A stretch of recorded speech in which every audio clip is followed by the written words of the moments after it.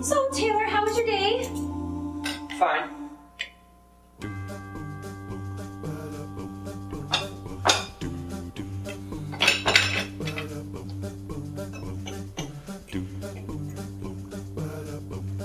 Amber, I'm not now.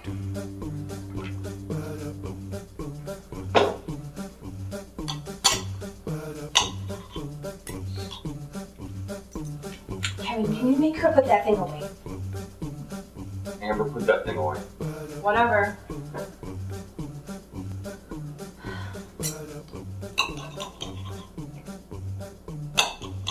I'm actually a little nervous. They were talking today about just doing some downsizing. Amber, put that thing away! Why? You're always telling me what to do. Because we are going to have a meal as a family. You're going to sit here and you're going to talk to us as a family. No, why do you let her talk to you that way? You are her father. You need to man up and you need to make her listen to you. Why could we not just have no idea? I tried to make a nice meal for our family and nobody will listen.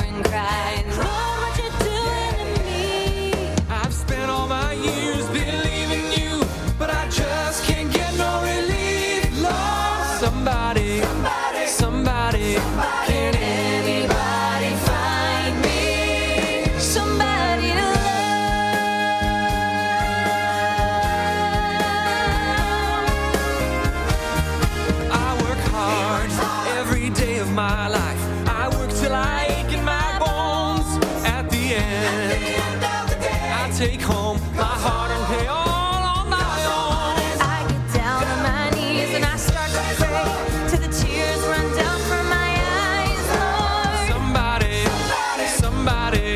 can anybody find me?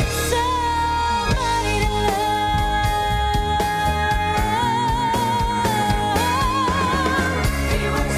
Every day I try and I try and I try, but everybody wants to put me down. They say I'm going crazy. Say I got a lot of water in my brain. I got no common sense. I got nobody left to believe.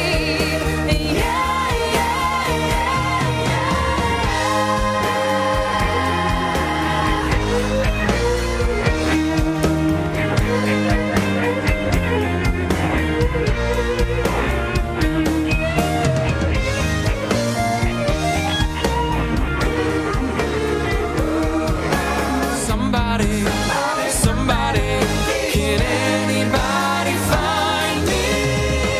Somebody to love.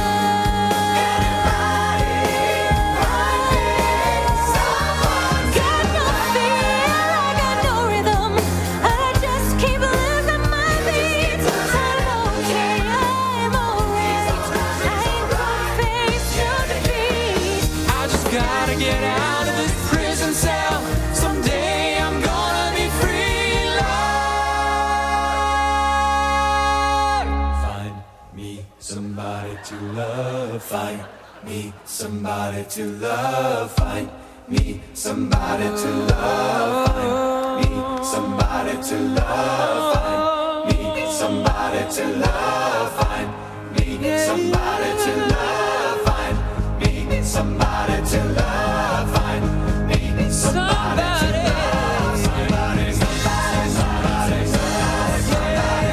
Somebody to love. Can anybody find me? Somebody to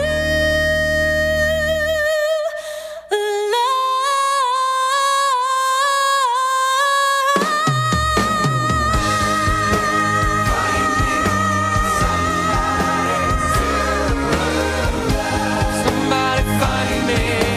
Somebody to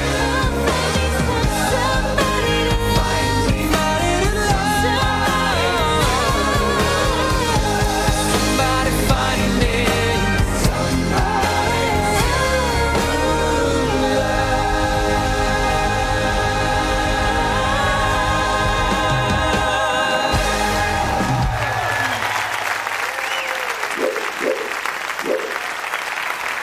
Oh, man.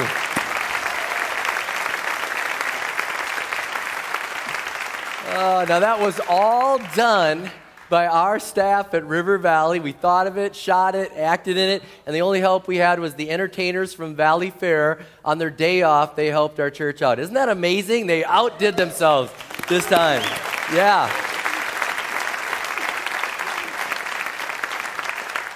And if you're new to River Valley Church, welcome. Here we are, you know. Oh, man. We're going to talk about family today, and we're going to have some fun with it. We're going to talk about some serious topics, but we're going to look into God's Word. And today we're going to talk about dysfunctional families, all right? Dysfunctional families. And there's a few of them in the Bible. And if you have your Bibles, you can turn me to Genesis chapter 37. We're going to look at this family that is highly dysfunctional and see what we can learn in our own lives. And some of us come from dysfunctional families, and I think all of our families have a little bit of dysfunction in them. They're not perfect, but they should be trying to be a little bit more how God intended them to be. And hopefully in this series, this will help us to, again, make those steps so we can be proud of our family, we can be proud of where we've come from, and anticipate where we're going. Now, before I get into Genesis 37, let me tell you this. Romans 15:4 says, the scriptures were written to teach and encourage us by giving us hope. And I'm going to tell you this story that we're going to look at today in Genesis 37 is a clear example of this. It's a story of a family very, very dysfunctional. And it's written, I believe, so that we can have hope. It's written so that we can look at this and say, if God can use them, if God can have a plan for them, He has a plan for my life. If God can rescue them, if God can change them, if God can get them to stop the dysfunction, then He can get the dysfunction stopped in my life. So we're going to look at that. Let me just explain. Family was God's idea. Family is God's idea. It was His idea. And He wants our families to bring glory and honor to His name. But a lot of the things that we do don't. Now, in this series, we're going to talk to all sorts of families. We understand that the traditional family is mom, dad, and a couple of kids. But we understand today that we're ministering to families that are single-parent homes. And if you are here and you're a single parent and you took the time to get to church and get the kids ready, can I just say I applaud you, and you deserve an applause right now. Can we applaud them right now? Seriously. Really. I mean, when I watch the kids and Becca's out of town, I'm like, how do single parents do this? So glad you're here. But we realize also there are blended families that are here. And we understand that that is really prominent right now in society. And we want to minister to blended families. We know that there are families here that are battling addictions. We know that there are families here that are trying to expand their family, but for some reason they haven't been able to have that child. We know that there's all sorts of families here. And I want to let you know that this is not just a suburban, traditional family sermon where only the mom, dad, and two kids are going to get something out of this. This is for everybody where you're at today. And I realize that there's all sorts of dysfunction in families, and I want to explain really quick what I mean by dysfunctional family. I have a definition of this written down here, and it says a dysfunctional family is a family in which conflict, misbehavior, and often abuse on the part of individual members occur continually and regularly, leading other members to accommodate such actions. Children sometimes grow up in such families with the understanding that such an arrangement is normal. And sadly, many children then repeat this behavior in their own home. So that's what we're talking about with a dysfunctional family, where there are behaviors that are not normal. They are not normal behaviors, but because in our dysfunction, we think that's normal. And I even had somebody last night came up to me with tears in her eyes, and she said, my family was so dysfunctional, but until I married my husband, I didn't realize what a true family was supposed to be. And for the last few years, we've been working through the dysfunction of my life, and I'm so thankful that I married a guy like this. And I want to tell you, it's not normal to stay in your dysfunction, and I'm praying that you'll find the hope that God offers, the way that He wants your family to be. Because if you don't hear the hope, if you don't find the way that He wants you to be, you'll most likely repeat it. You will most likely repeat it. You'll either do one of two things. You'll either say, I will never be like my mom and dad, or by default, in the crisis moment, you'll act just like them. So we don't want that dysfunction to continue. We want to give hope. We want to have people see that there's an opportunity for healing and for hope today. So Genesis 37. Here's a story. Let me just set it up for just a minute. We're looking at a guy. His name is Jacob. He has 12 sons and 1 daughter. And I want you, as I read this text, look for the dysfunction that is going on in this family and be able to pick it up. I won't point it out right away, but I'll read the text, and then I want you to go ahead and grab hold of it and say, all right, that was one, that was one, that was another. So Genesis 37, starting in verse 2. This is the account of Jacob. Joseph, a young man of 17, was tending the flocks with his brothers, the sons of Bilhah and the sons of Zilpah, his father's wives. And he brought their father a bad report about them. Let me just stop for a minute. The bad report that he brought his dad was, he said, Dad, my brothers are starting to follow other gods. They're not staying true to our God. And Joseph was a man of God and wanted to serve God, and his brothers were kind of wandering. And so he wasn't being like a tattletale like they were fighting with each other. He was saying, Dad, I'm concerned. My brothers are not walking the faith like you're teaching it, and it breaks my heart. So he brought a bad report about him. It says, now Israel, and just so you know, Israel is another name for Jacob. Now Israel loved Joseph more than any of his other sons, because he had been born to him in his old age. And he made a richly ornamented robe for him.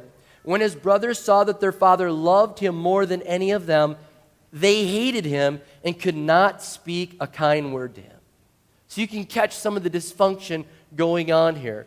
But it continues. The dad said, go check on your brothers. I want you to go out to the field, see how they're doing, go check on them. And in the same chapter, in verse 19, the brothers are speaking. They say this, oh, here comes that dreamer. They said to each other, come now, let's kill him and throw him into one of these cisterns and say that a ferocious animal devoured him. Then we'll see what comes of his dreams.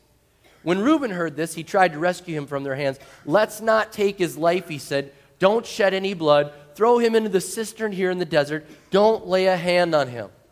Reuben said this to rescue him from them and to take him back to his father. So when Joseph came to his brothers, they stripped him of his robe, the richly ornamented robe he was wearing, and they took him and threw him into the cistern. Now the cistern was empty, there was no water in it. Now I'll continue telling you the story, but if you want to read it, you can read it later in Genesis 37. What happens then? The brothers are sitting down, and he's down in the pit. He's down there kind of like, okay, guys, prank is over. Come on, guys, let me out. And they're up there thinking, what can we do with him? What can we do? We're just going to leave him there to die. And they see this traveling group going by. They say, you know what we should do? We should sell our brother into slavery. Has anybody ever been tempted to sell a brother or sister, you know? And that's what they do. Like, let's sell him. Let's not just leave him there and kill him. Let's make some money off of our brother. So they go and do this. They actually sell their brother into slavery and then take his coat, rip it up, dip it in blood, and go back to their dad and say, Dad, he's dead. We don't know what happened, but he's dead. That's a lot of dysfunction. And some of you are saying, oh no, Pastor Rob, that's really not that much dysfunction. I mean, my family's got way more than that. All right, just wait, I'll give you some more, all right?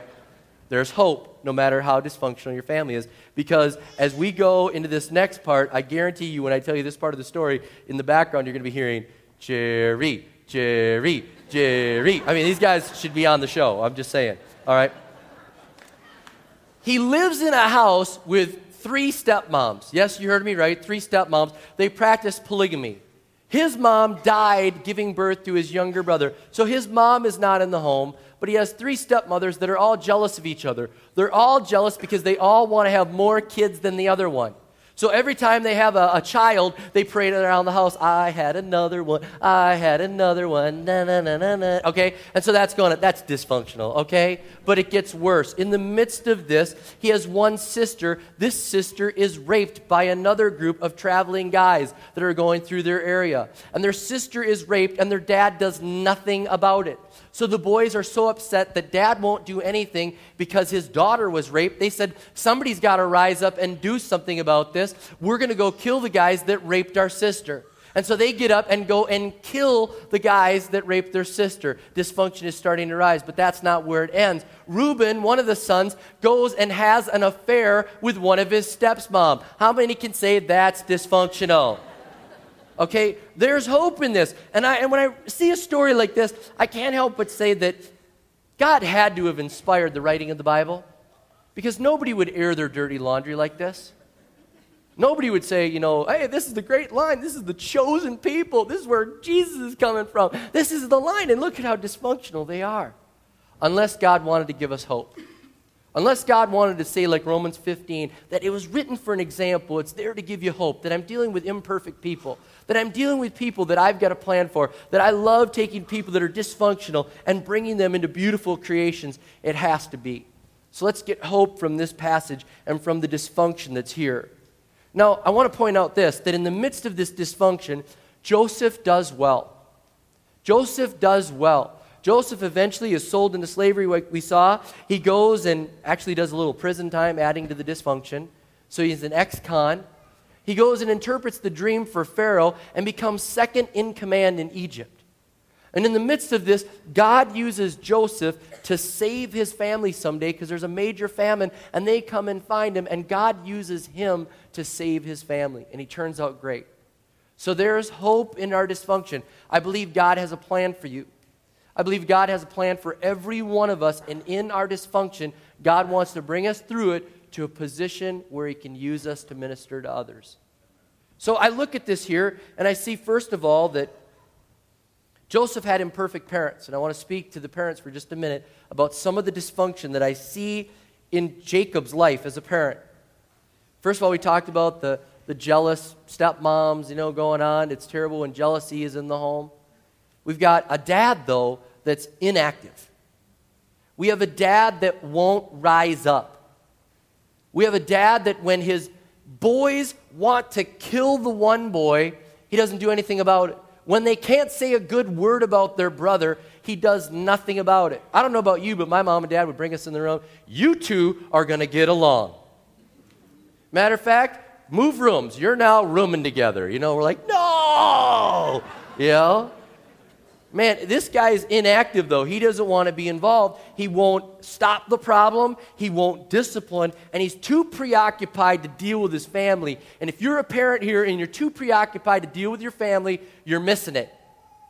You're missing it. You are required to be the parent that God has called you to be actively involved, to be engaged, to discipline, to be the example, to have the energy. And some of you come home from work, and you're so tired. And you lay down, I'm too tired. The kids are running around the house. They're beating each other. They're running with knives. And you're like, kids will be kids. I'm tired, It's wrong. It's wrong.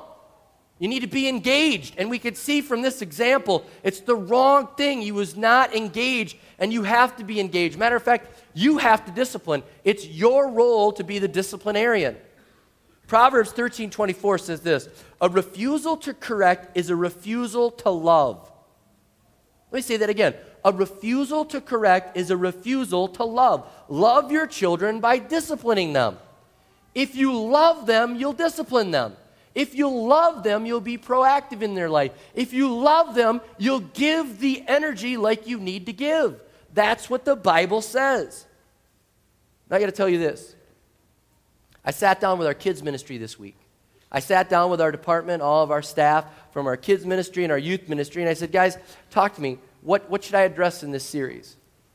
You know what they said was the number one prayer request right now? They said the number one prayer request in this tight economy, in this tough economy, is kids go up and they say, my mom and dad are working all the time. We don't see mom and dad that much. And when they come home, they're just not playing with us, and they're not there, and they need me time. And they're trying to figure out what me time is. Because they know what playtime is, but they don't know what me time is. And they don't understand when mom and dad don't get up off the couch and when mom and dad don't spend time with them. And that was one of the number one prayer requests that kids have right now. And I'm speaking to all of us here. We have got to have the energy for our family. I know that work has high demands. I know that it's a tough economy and it might require more hours with less pay. But I'm saying you cannot sacrifice your family right now. You've got to invest in them, and you've got to see an example that if you don't pay attention to your family, they'll start drifting away. The dysfunction will continue, and it'll grow. And we have to be fully present. I think we need to start setting down our cell phones at dinner, putting away the laptop and the iPad, and I know I'm just as guilty. Stop twittering, stop blogging, stop taking phone calls, stop texting, and let's be fully present when our family is there. Am I the only one that needed that? Because I think we need that. I think we need that, and I confess to you, I'm living that way, and I've got to set it down and be fully, fully present for my family. Another thing that we see is Dad was not doing the right thing because he's showing favoritism. And if I could say this, you can't show favorites. You can't. You cannot show favorites. You have to love each of your children equally but different. Equally but different. And if I can explain this, love does not divide. Love multiplies. It doesn't matter how many kids you have, love does not divide. It's like, well, we got 12 kids and you only got 1/12 of my love. You know, what happens is 12 kids equals 12 times 100, okay? It multiplies. And I didn't understand that before we had kids. I thought we had one child. I thought, oh, how could I ever love another child more than this? And you have another one, and you're like, I love them both 100%, and now I love 200%. Do you see what I'm saying? Love does not divide. Love multiplies. And you can't have favorites. And I know that now, Joseph was favored because he was godly, and we don't usually favor our kids because they're godly. In this society, you know what we favor our kids for? Sports. Sports. Oh, we got 3 children. We've got Lisa, we've got Tom, and we've got Bill, but Bill is All-American. Woo-hoo-hoo-hoo! You know, hallelujah. Let's all go to his games, and let's go to the thing. Your piano recital, sorry, we couldn't make it, but we can go to the game. That's how we live. And we say, oh, you're the sports one, you're the one. And it's almost like we get this validation from our friends and our people at the high school or the middle school or whatever, like, yep, that's my boy, that's my girl, diving champion, yep. And it's almost like we wear the badge more than they do. Let's not have favorites. Let's love the kids that are into music. Let's love the kids that are into sports. Let's love the kids that are into computers. We're all going to be working for them anyways, right? You know? Let's love them all. And let's let them be what they want to be. Let's let them be what they want to be. In our baby dedication ceremony, we say, your dreams die and God's plan is going to happen. When you have your child, you say, oh, you're going to be the best this, the best this, the best that, the best this. And we say in that ceremony, you're going to let that go and you're going to let God's plans prevail. Love them. Let them be what God wants them to be. And let's have unconditional love in the home. Unconditional love. One leading psychologist said, we have no idea how important it is that our kids know that they are unconditionally loved. That they are unconditionally loved, that they grow up in that environment, in that home, and they feel that unconditional love. And that emotional well-being of our children is crying out for it. Let's love them and let's not have favorites. You may not know this, but Joseph, by wearing this coat was symbolic of being the boss, of not having to do manual labor. Here's what you don't know, but in their culture, what would happen is kids were given short sleeve shirts and shorts. That's all they were given. Why? Because they were going out to the field to work. And so they were given earth tone outfits that were short sleeve shirts and shorts. That's what they had because they were going out into the dirt. So when Jacob plays favorites with his son, he gives him a long sleeve robe with a long hemline, and it goes all the way down to the ground, and it's multicolor, so it says, I don't work. You work, I don't. And so you can see that favoritism, and when we're showing favoritism to our kids, we're saying to them, they're more important and you're not. And you could see the kids were resentful, which leads me to them being imperfect brothers. They were imperfect brothers. They couldn't even speak to each other. They couldn't speak to each other. They were so angry. And trust me, with 3 younger brothers and a sister, a stepsister in our family, I'll tell you what, we have times where we couldn't speak to each other, where we're screaming over the phone, we're hanging up the phone, we're like, fine, don't come to Christmas, you know? Yeah, you've been there too, right? Yeah. They couldn't speak to each other, they want to kill them, they sell them. Man, they're not a good family. The one brother that doesn't want to kill him, well, you're thinking like, oh, well, he's pretty good. Well, he's the one that went and had the affair with the stepmom. I mean, they're all bad, all right?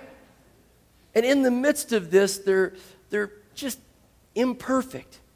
And I got to say this, that if I could speak to blended families for just a moment, one of the hardest things that is for a blended family is trying to discipline, trying to figure out, you do it this way, I do it that way, and we got these kids and those kids, and we're trying to figure it out.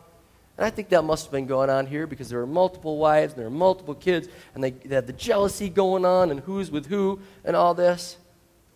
Man, if you're in that situation as a blended family, get help. Speak to your pastor. Speak to a counselor. Speak to somebody that will help you to get through that process because God doesn't want your family to be dysfunctional like that.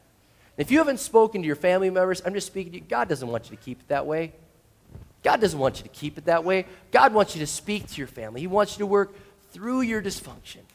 He wants you to be able to find the healing, and he wants you to be able to talk to each other. It may have been an inheritance that went wrong. It may have been that somebody just did something terrible to your spouse, and you're thinking, I can't forgive it. You may be the black sheep on the outside, but God is saying he wants you to work through your dysfunction, and there's hope here. Because ultimately, Joseph and his brothers were reunited, and I believe God would have that same hope for you.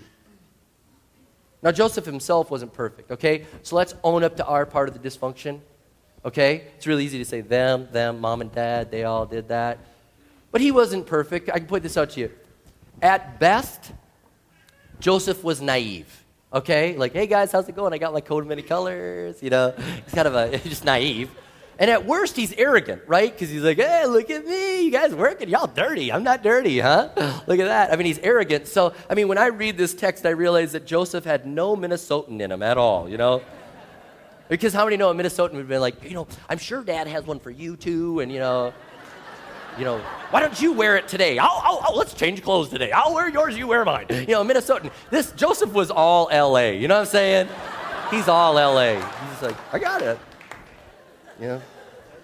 So he owns up. He's got to own up to his part. And let me speak to you. You might right now be saying, yeah, Pastor Rob, that's all the dysfunction of my family. Their fault. Own up to your part. What's your part? What's your part of the dysfunction that God wants to change? Because God wants to change the dysfunction. God wants you to just get to that spot where he can use you, and God's saying, you know what? You have part of the process too. Now, let me point this out. Joseph goes to Egypt, and here's where the hope is. Joseph goes to Egypt, and in all the dysfunction of his family, and all the dysfunction of his mom, his dad, his brothers, himself, he realizes, I'm not going to live this way. I'm not going to live this way. I'm going to stand up for righteousness. And if ever there was a guy that could have said, you know what, I'm so dysfunctional, I should just give in to the dysfunction, this guy would be the guy. If ever there was a guy that should have fallen for the sins that were thrown at him, he should have done it. Because in Genesis 39, we see a story of a lady that was throwing herself at him.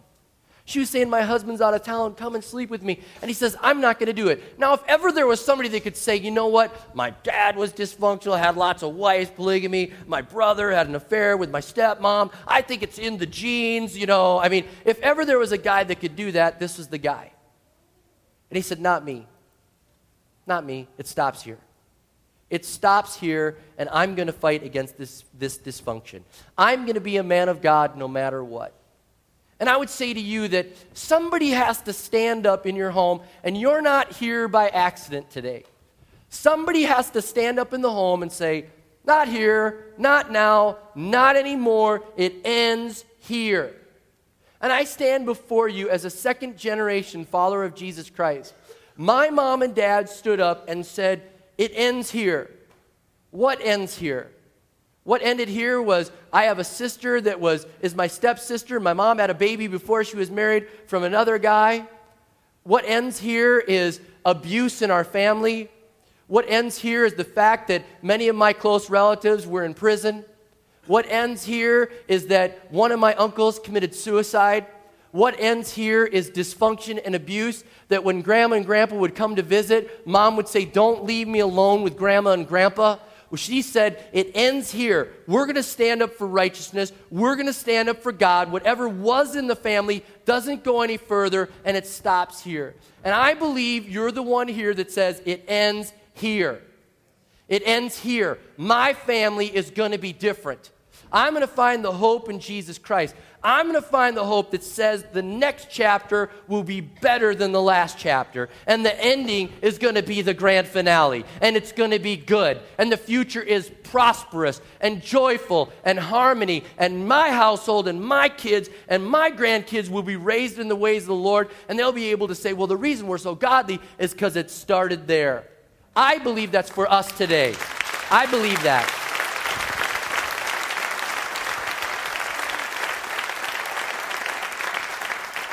So let's not quit. Let's not quit. Let's realize today is the day that we stand up and we say we grab hope from this totally dysfunctional family. We thank you, God, that there was a good ending in it, that Joseph saved his brothers, saved his family. But God, there's still hope for us today. It was written for an example, and we grab hold of that hope today. And so I want to pray a prayer of hope over every family. We will not embarrass you. We will not make you say what your dysfunction is. But I believe all of us have a little something in there. And right now I want to pray that God will give us hope, God will give us healing, and that those of us that are here will say, we're here for a reason. It stops here. So Lord Jesus, I pray right now that we would stand up. We would say that it stops here, and many have already done that. I look out and I see generation after generation of godliness, and I'm just so excited for that. I'm envious in a good way because I see second and third and fourth generation families here that love you, God. I want that for my family. I know there are people here that want that for their family. They are here and they are generation one, and they say, now, my family, I will change that. It'll be different. So God, I speak hope and faith and victory over them in Jesus' name, that they will be the ones that will rise up and say, we'll fix it. We'll fix it. It's not normal. Godliness is normal. There's something better for me that God has for me, and I will pursue that godliness with all my heart. I will not be a dad that disengages. I will not be a mom that looks the other way. I will not be a brother that hates my brothers or sisters. I will not be someone that owns the dysfunction in my life and just lets it sit there, but I will change. But God, I speak to us all, and I pray by the power of the Holy Spirit, you would speak to us and give us the victory to change, the victory to stand up, and the victory to write the last chapter differently, Lord. Give us hope. Give us hope. I speak to the people here that came and they were hopeless. They were just grabbing that card, and they were wondering if there was hope. They were wondering if there'd be healing. I pray, Holy Spirit, you'd show them that there is hope. Let them feel your presence, drawing them to you, Lord Jesus, so they can know that there's hope today. We pray for the wife that is wondering if her husband will ever find faith. God, I pray she would never give up, never give up. I pray for those that are so distant from their family, they don't even know how to break the ice. God, help them to figure it out. Give them the wisdom how to make the call and do something different. But God, we draw hope in you. We draw hope in you, and we ask for that hope. We believe in that hope, and we stand on that hope, knowing that you desire for our families to be good. You desire for our families to be whole. You desire good things for us in Jesus' name. So I thank you for that. I ask it and believe it in Jesus' name. Amen. Amen. Can we all stand across this place?